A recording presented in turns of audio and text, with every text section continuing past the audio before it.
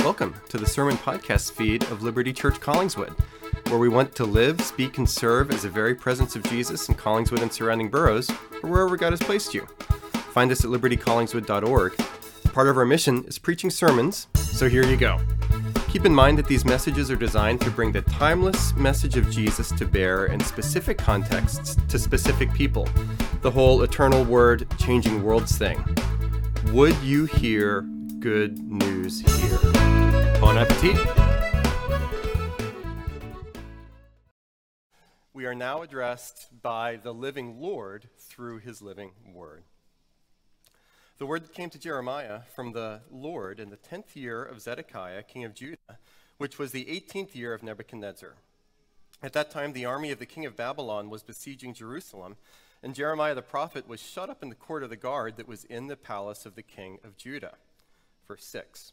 Jeremiah said, "The word of the Lord came to me. Behold, Hanamel, the son of Shallum, your uncle, will come to you and say, buy my field that is at Anatoth, for the right of redemption by purchase is yours." Then Hanamel, my cousin, came to me in the court of the guard in accordance with the word of the Lord, and said to me, buy my field that is at Anatoth in the land of Benjamin, for the right of possession and redemption is yours. Buy it for yourself. Then I knew that this was the word of the Lord. And I bought the field at Anatoth from Hanamel, my cousin, and weighed out the money to him, 17 shekels of silver. I signed the deed, sealed it, got witnesses, and weighed the money on scales. And then I took and sealed the deed of purchase, containing the terms and conditions of the open copy. And I gave the deed of purchase to Baruch, the son of Neriah, son of Maaseiah, in the presence of Hanamel, my cousin, in the presence of the witnesses who signed the deed of purchase, and in the presence of all the Judeans who were sitting in the court of the guard. I charged Baruch in the presence, saying, thus says the Lord of hosts, the God of Israel, take these deeds, both sealed of deed of purchase and this open deed, and put them in an earthenware vessel, that they may last for a long time. For thus says the Lord of hosts, the God of Israel, houses and fields and vineyards shall again be bought in this land. Jeremiah said, this is verse 24, behold, the siege mounts have come up to the city to take it. And because of sword and famine and pestilence, the city is given into the hands of the Chaldeans who are fighting against it. What you spoke has come to pass, and behold, you see it. Yet you, Lord, O God, have said to me, buy the field for money and get witnesses, though the city is given into the hand of the Chaldeans. Now, therefore, thus says the Lord, verse 36, the God of Israel, concerning the city of which you say, it is given into the hand of the king of Babylon by sword, by famine, and by pestilence. Behold, I will gather them from all the countries to which I drove them in my anger and my wrath and in great indignation. I will bring them back to this place, and I will make them dwell in safety. And they shall be my people, and I will be their God. I will give them one heart and one way, that they may fear me forever, for their own good and for the good of their children after them. I will make with them an everlasting covenant, that I will not turn away from doing good to them, and I will put the fear of me in their hearts, that they may not turn from me. I will rejoice in doing them good, and I will plant them in this land in faithfulness with all my heart and all my soul. For thus says the Lord, just as I have brought all this great disaster upon this people, so I will bring upon them all the good that I promised them. Field shall be bought in this land of which you are saying, it is a desolation without man or beast. It is given into the hand of the Chaldeans. Field shall be bought for money, and deed shall be signed and sealed and witnessed in the land of Benjamin, in the places about Jerusalem, and in the cities of Judah, in the cities of the hill country, in the cities of the Shephelah, and in the cities of the Negeb. For I will restore their fortunes, declares the Lord. Friends, this is the word of the Lord. Thanks be to God. Let's take a moment to pray. Our Heavenly Father, we pray, O Lord, that you would give us your Holy Spirit to illumine us here this morning. Father, we would understand this, your very word. Bring us closer to Jesus, whom we hail as King coming into Jerusalem on this Palm Sunday. Jesus, thank you for your life and death and resurrection, your welcome of grace through and through. Father, would you be glorified in taking our hard and skeptical hearts and moving them towards your Son even now. Would we know your generosity? We pray in Jesus' name and for his sake. Amen. You may be seated. So here on Sunday mornings during Lent, we are going through what we're calling our Practices of Presence as part of the Represence initiative here at Liberty Collingswood that we started way back in the fall. And this Sunday in particular, we are going to be talking about generosity and stewardship. What do you think about that? Generosity and stewardship, I think, is probably a fairly uncontroversial value. No matter who you are, no matter where you came from, whether you identify with the political right or the political left, whatever it is, you're probably on board with generosity, right? If you're at a backyard barbecue, summer's coming, I hear, and you'll be with friends and neighbors, and say at that backyard barbecue, you'll be hanging out with somebody that you haven't met before, and that person says, you know what's wrong with the world? Generosity. People are just way too stinking generous. I hate it. I can't stand it.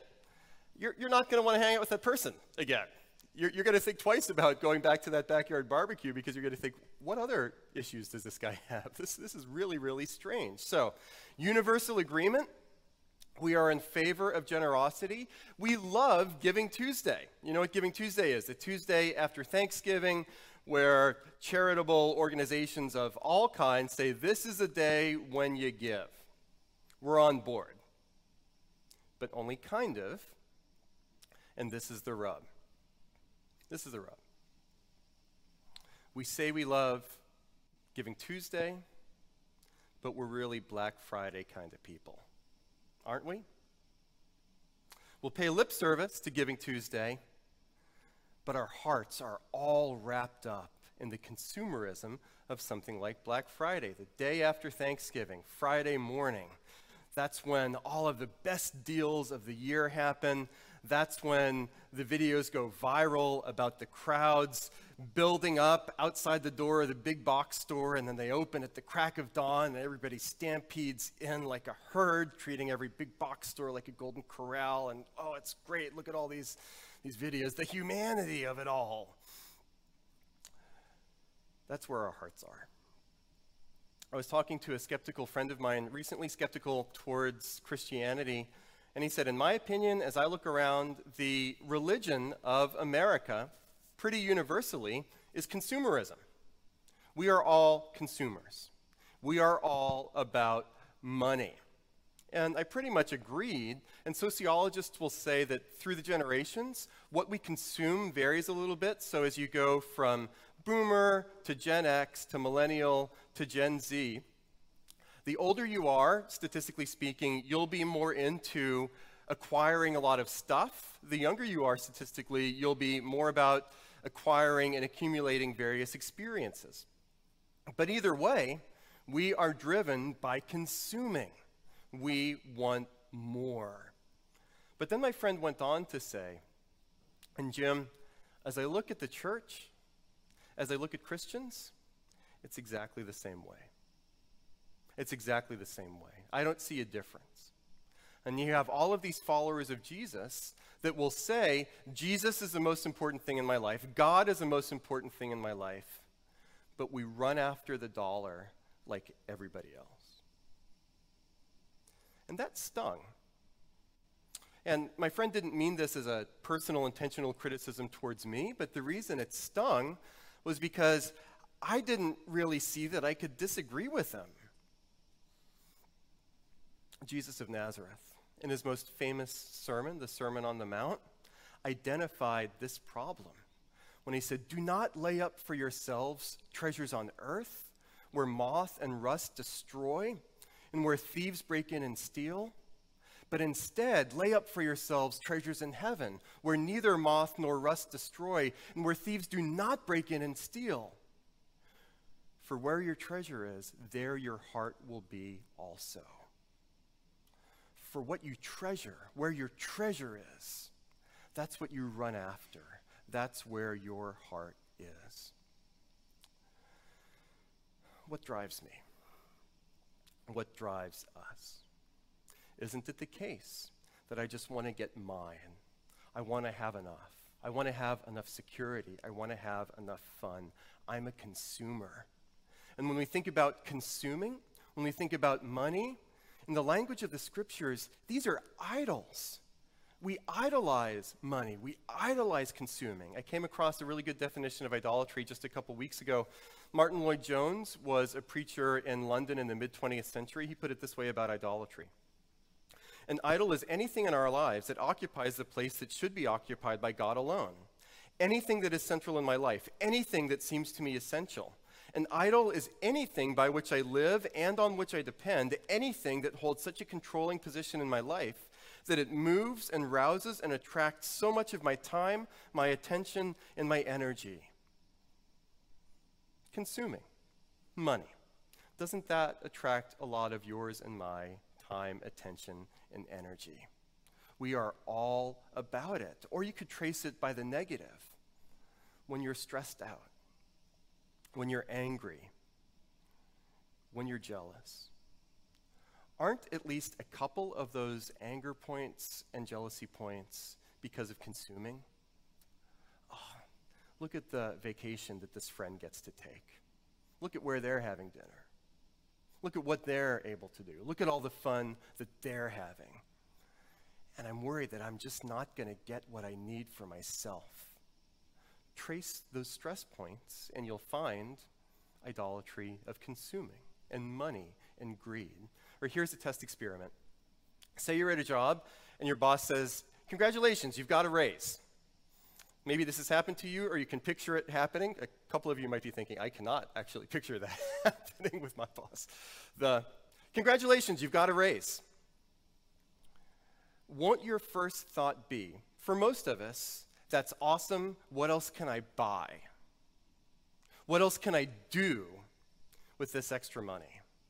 For how many of us would be the first thought, "Congratulations, you've got a raise," and you'll say, "That's great. How much more can I give? And to whom?" We're not wired that way. And so we're sunk. And I wonder, is generosity for us, either as Christians, if you're here as a Christian this morning, or as human beings, is it all just hopeless? But I would commend to you a two-step Bible program. Number one, let's call the Bible true when it says we are sinful and selfish creatures. And in my heart of hearts, I don't like that language being applied to myself. I'll think, "Hey, don't call me that." But the proof in the pudding is how little generosity we exercise in our lives. The Bible is unflinchingly accurate about our selfish hearts. But the Bible also says that in the good news of Jesus of Nazareth, in the gospel, only a radical solution will do. What if generosity were not hopeless for us? And how might we grow? So 3 brief parts from here, from Jeremiah chapter 32. When we think about generosity and stewardship, foolishness, fruitfulness, and fullness. Foolishness, fruitfulness, and foolish. I pull out all the stops. I get back to my alliterative roots on something like Palm Sunday. I hope you all appreciate it. Foolishness, Jeremiah 32. God tells Jeremiah to buy a field. And yes, I would agree, this chapter, this passage, this story is not about giving per se, but I think it informs it. And I've always loved this story. I've always been fascinated by it. Jeremiah go buy a field. And if you know a little bit about Jeremiah, like I said before, I read the scripture passage, prophet to the southern kingdom, Judah, that was right about to fall. And Jeremiah had a crazy life. He was always in trouble, always on the run, conspiracies always against him. He was thrown into a pit, literally, for crying out loud. Lots of crazy things happening. And then also you have this episode here when things are pretty bad for Jeremiah. I think of the beginning of Revenge of the Jedi when Han comes out of carbonite and he's blind and he asks Luke, "So how are we doing?" And Luke says, "About the same as always." And then Han says, "That bad, huh?" This is where Jeremiah is. It's always kind of that bad for him. We pick up again verse 1 and 2. The word that came to Jeremiah from the Lord in the 10th year of Zedekiah, king of Judah, which was the 18th year of Nebuchadnezzar, that's the king of Babylon. At that time, the army of the king of Babylon was besieging Jerusalem, and Jeremiah the prophet was shut up in the court of the guard that was in the palace of the king of Judah.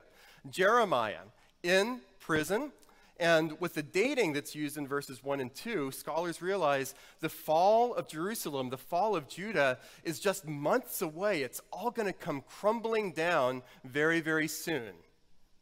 But then the word of the Lord comes to Jeremiah and says, have I got a bargain for you? Here's a great proposition. I want you to go buy your cousin's field. Verse 6, Jeremiah said, the word of the Lord came to me. Behold, Hanamel, the son of Shallum, your uncle, will come to you and say, buy my field that is at Anatoth, for the right of redemption by purchase is yours. Then Hanamel, my cousin, came to me in the court of the guard in accordance with the word of the Lord and said to me, buy my field that is at Anatoth in the land of Benjamin, for the right of possession and redemption is yours. Buy it for yourself. Then I knew that this was the word of the Lord. Jeremiah, you were going to buy your cousin's field. And that must have seemed to Jeremiah a completely irrational command. You want me to invest. You want me to spend money on what is, by definition, a diminishing, declining asset. Our country's being overrun. And when I was looking at the commentaries about this passage, thinking about Hanamel, the cousin of Jeremiah, I thought of Cousin Eddie from Christmas Vacation. He's kind of the country bumpkin, and he got in some kind of trouble, probably because he's in debt. And he must be thinking, I have hit the jackpot because God is telling my cousin to take this asset off my hands. I can actually make a profit off of this right now. Hey, cuz, remember me? Go ahead and buy the field. And Jeremiah does, verse 9. And I bought the field at Anatoth from Hanamel, my cousin, and weighed out the money to him, 17 shekels of silver. Then you have a real estate transaction, actually not super different from how real estate is transacted today in the following verses.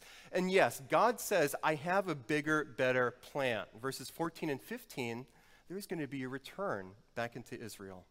Thus says the Lord of hosts, the God of Israel, take these deeds, both this sealed deed of purchase and this open deed, put them in an earthenware vessel that they may last for a long time. For thus says the Lord of hosts, the God of Israel, houses and fields and vineyards shall again be bought in this land. But Jeremiah, it must have felt so foolish to him. You want me to invest in land now? That's a horrible idea. Jeremiah complains in verse 24, God, behold, the siege mounds have come up to the city to take it. And because of sword and famine and pestilence, the city is given into the lands of the Chaldeans, aka Babylonians, who are fighting against it. Verse 25, yet you, O Lord God, have said to me, buy the field for money and get witnesses, though the city is given into the hand of the Chaldeans. God, this seems so foolish. But that's the point. And this is where I gather from this story that God calls us to give foolishly, extravagantly. And by being foolish with our generosity, by being extravagant, I don't mean irresponsible, but let's face the music. A lot of us are way too responsible, quote unquote, when it comes to generosity, where we just don't give. We're just not generous enough. And probably better than foolish, a word like extravagant. Let's be extravagant in our generosity. We have that all over the Bible. One of my favorite examples, and many of you have heard me talk about from the Gospel of Luke, one of the 4 narrative accounts of Jesus' life. Chapter 17, Jesus heals 10 lepers. Do you remember how many come back and say thanks? Uno. 1. But that's okay, because Jesus is extravagant in healing all 10 of them. And yeah, it's great that one came back, but I'm going to be lavish in what I give to other people. Or a couple chapters later in Luke chapter 19, the story of Zacchaeus. The short guy, the tax collector, climbs up in a tree. Jesus comes through town. Jesus says, Zacchaeus, you come down, for I'm coming to your house today. Right? Zacchaeus believes in Jesus, and he's changed from the inside out. And he says, Jesus, I know you now, I believe in you, you're the Savior, and I'm going to take half of all of my possessions and give it all to the poor. And if I have defrauded anyone, I will restore it fourfold. And Jesus doesn't say, hey, not so fast, it's actually too much giving. It's too much generosity. Instead, Jesus says, today salvation has come to this house, for he also is a son of Abraham. For the Son of Man came to seek and to save the lost. And there is a beauty, isn't there? I bet some of the people you most admire are the ones that are so incredibly generous.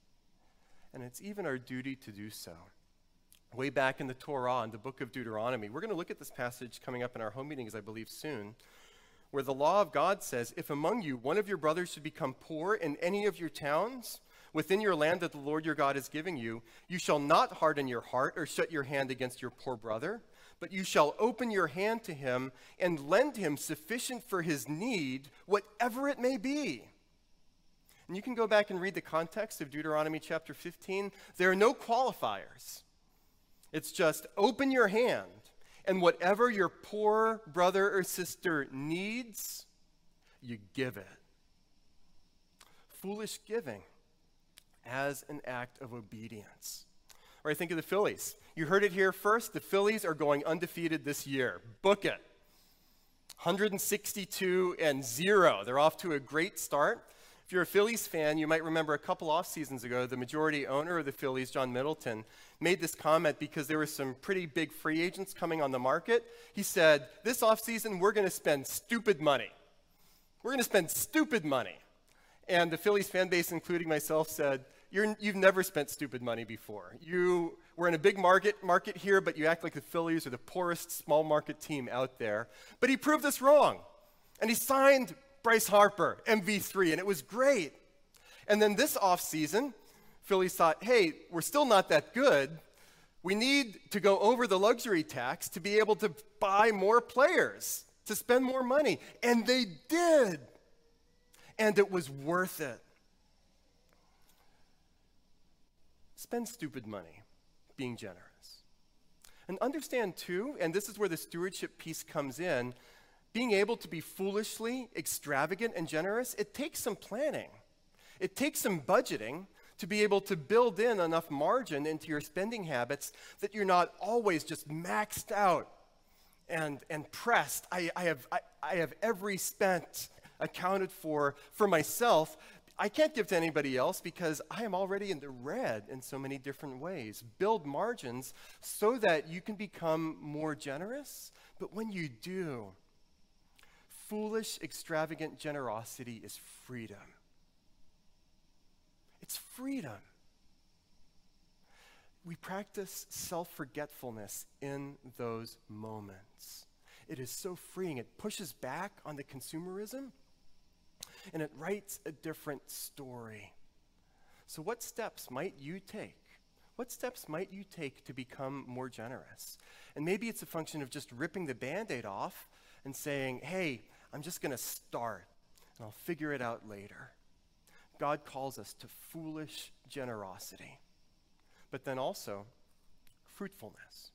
And I intend this as a balancing point. Let's give foolishly, but then also fruitfully. Let's do both. All of the resources that you have, all of the money that you have, that's for investing. That's for giving. What's it all for? Be fruitful with it. And if you're new to Liberty Church Collingswood, this is your first time here, you're relatively new, we only think happy thoughts all the time here at Liberty Collingswood. Here's another one. We're all going to die. We're all going to die. What account will we give at the end of time for whether we were generous or not? I think of the movie Schindler's List. I only saw it once. It came out when I was in high school. We took a class field trip to see Schindler's List. It's an amazing movie. I only saw it once, not because I hate it. I love it, but it just destroys me. It's about Oskar Schindler, played by Liam Neeson, who at great risk to himself, a German business person that sticks his neck out and pays a lot of money to get as many Jewish people as possible rescued from Hitler and from the Holocaust. If you know the movie, at the very end, there's a scene where he's being thanked by a lot of Jewish people for what he did for them. But he breaks down and he says, I didn't do enough. He looks at his car that he's about to get into and drive away. He says, 10 people. 10 people. I could have gotten 10 more people out if I had sold the car. Then he looks at a pin on his lapel and he says, 2 people. one person certainly, one person for sure could have gotten them out. And I'm not saying this to guilt you, but I am saying it to bring a moment of clarity to us. What will we say? And isn't it true that we are so inwardly focused? When it comes to planning things like vacations or home renovations, we pretty much fetishize the whole planning process, where we spend so much time and so much energy and so many details, or even buying a coat or a pair of shoes. If we would take a fraction of that time and energy and passion and apply it to generosity, we would be transformed. Be fruitful in your generosity. That's what Jeremiah is doing here. God says there will be a return. It can look like you're purchasing a diminishing asset, but my people are going to come back. And there's going to be a lot of commerce here once again. End of the passage, verses 42 to 44. For thus says the Lord, just as I have brought all this great disaster upon this people, so I will bring upon them all the good that I promised them. Fields shall be bought in this land of which you are saying, it's a desolation without man or beast. It is given into the hand of the Chaldeans. Fields shall be bought for money, indeed signed and sealed and witnessed. In the land of Benjamin, places about Jerusalem, Judah, hill country, Shephelah, Negeb, for I will restore their fortunes, declares the Lord. And as this comes into the New Testament, this picture of return, this promise of return, is not just about a piece of real estate in the ancient Near East, but it's when Jesus comes back, when the trump shall resound and the Lord shall descend. And the hosannas that are sung and shouted at Palm Sunday all of those years ago will prove only to be a preview echo of the hosannas that we give to King Jesus when he comes back again. That's going to be the return. And in light of that day, we are called to be generous in this one. Be generous foolishly, but focus on fruitfulness. What are we investing in now? I first heard a sermon from this passage in the late 1990s. Phil Ryken, who is a longtime pastor at 10th Presbyterian Church in Philadelphia, now president of Wheaton College, preached on this passage, and it stayed with me. This is what he said about the passage. Nothing is too wonderful with God. If God says he will rebuild Jerusalem, then rebuild it he will. And if God says it is a good time to buy, then it is a buyer's market for men and women of faith. Let's be generous. And don't get me wrong. Should we take care of ourselves and take care of our family? Yes, of course. But at least as I look at my own life, my own heart, my own bank account, I can use taking care of myself and my family as an excuse for a ton of selfishness and self-centered behavior. What about other people? What about the kingdom of God? One of my heroes when it comes to generosity, an older guy now in Philadelphia for a long time, a man named Bill Crispin. He's a little bit of the band behind the band. We talk a fair amount about Tim Keller, a pastor in New York City. It was Bill Crispin who was also in Philadelphia. Tim Keller in the 1980s was at Westminster Seminary, where I went to seminary as well. And Bill Crispin, longtime urban missionary, he planted a little Presbyterian church in South Philly in the 1970s when everybody with resources was trying to get out of the city. He went in, 15th and Federal. It was a really rough area back then. That church is still there. Bill Crispin told Tim Keller, "What about Manhattan? Maybe you should go there." And he's like, "I don't want to plant a church in a city." And it's like, "No, I really think you should." I was having breakfast with Bill Crispin in the early 2000s, and he was talking about money and generosity, and he said, everything we do should be for other people.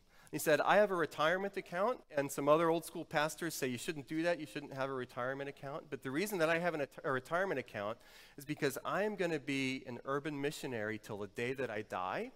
But probably before that day, I'm going to get old and won't be worth a salary anymore. I want to have a retirement fund for me so that I can keep ministering even after I don't deserve a salary anymore until the end. Because I want to spend it all. And so when we give, start gospel-centered and move out from there in word and in deed. Give to both. And one of those outside concentric circles, yeah, it's fine and good to give to don't give to anti-Christian organizations, but it's fine to give to non-Christian organizations. But then moving back into the center, it is normal, for example, for a Christian to have a home church and give to that home church. It's normal and good to give to a lot of missionaries and ministries. That's what we should do as we invest in eternity. And as we do, the duty of generosity becomes delight. And it's contagious. It's not boring. I love getting missionary reports. I love it when in our offering moment rotation here at Liberty Collingswood, when we talk about what we're able to do and what we're able to give. I loved how last week Derek Dalrymple was able to say, we hit and exceeded our goal for flood relief for Love Driven Ministries in Salima, Malawi. That is awesome. And if you gave to that, not in a prideful way, but you're able to say, that was awesome. I had the privilege and honor of being able to give generously in places that really, really needed it. Will we give? And then finally, fullness. Back to that problem. Everybody says generosity is a good thing, right? And yet we don't do it. The Bible is true when it says our hearts are turned to self. A recent writer talking about generosity first said, biochemically, psychologists and researchers see and know that when we're generous, it actually feels good for us, and yet we still don't do it. If giving feels so good, why don't people do more of it? One survey found, for example, that 85% of Americans donate less than 2% of their income to charities. The richest country in the world, the great majority of us give less than 2%. We're turned towards self. But hear what the Bible says as well. Whether you're here this morning as a Christian or skeptical, Jesus says the only way that this is going to change is if I give you a new heart. That's the only way. And that's actually what's promised here in Jeremiah, verses 39 and 40. And I will give them one heart and one way that they may fear me forever, for their own good and for the good of their children after them. And I will make with them an everlasting covenant that I will not turn away from doing them good. And I will put the fear of me in their hearts that they may not turn from me. Let Jesus give you the fullness of God himself, a new heart. And in this section of Jeremiah, in multiple passages, Jeremiah says, a day is coming when I will give a new heart to my people that is fulfilled in Jesus through his crucifixion and through his resurrection. And that's a gracious fullness that we're given. If you believe in Jesus, God sanctifies you. God gives you that new heart. God justifies you and forgives you. Give from there. One of the passages that we talk about a lot at Liberty Collingswood when we give our offering moment is when Paul speaks about Jesus in economic terms from 2 Corinthians. For you know the grace of our Lord Jesus, that though he was rich, yet for your sake he became poor, so that you by his poverty might become rich. And this is in the midst of Paul calling the church at Corinth to generosity. If you're stingy in your heart, start there. God, give me a new heart. That's the only thing that's going to make me more generous. This old heart is selfish to the core. I need a new heart. And if you're somebody that's skeptical of spiritual realities, I would say, why should you give it all? What's the rationale? And the past few generations of ethical philosophy, it gets really complicated with a lot of fancy arguments as secular philosophers struggle to put a good ethical system that includes generosity on top of survival of the fittest. And it requires really brilliant people with really fancy arguments because it's so hard at the end of the day to put those two things together. If it's survival of the fittest all the way down, I'm not going to be generous to anybody except my own family. But Jesus calls us to a different goal, and that's a witness. Here, at least in this part of the country, Christians have a horrible reputation, sometimes deserved, sometimes undeserved. It's okay. But if you're here as a Christian, would your non-Christian friends say that Christianity stuff is really weird, but boy, they're generous. They're generous. And when we think about racism in our country, the sermon series last year from Lent, we said one of the ways to address systemic injustice is to give money in various ways. That helps. And this is where we'll end. What will people say about you?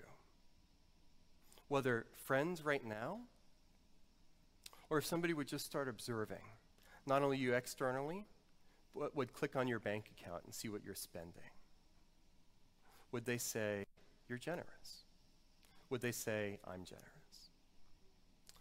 From the fullness of God, give generously. In the name of the Father, and of the Son, and of the Holy Spirit. Amen. Hey, could that have been the best sermon ever? The odds are strongly not in its favor. Still, thanks for listening, and be sure to rate, review, and subscribe.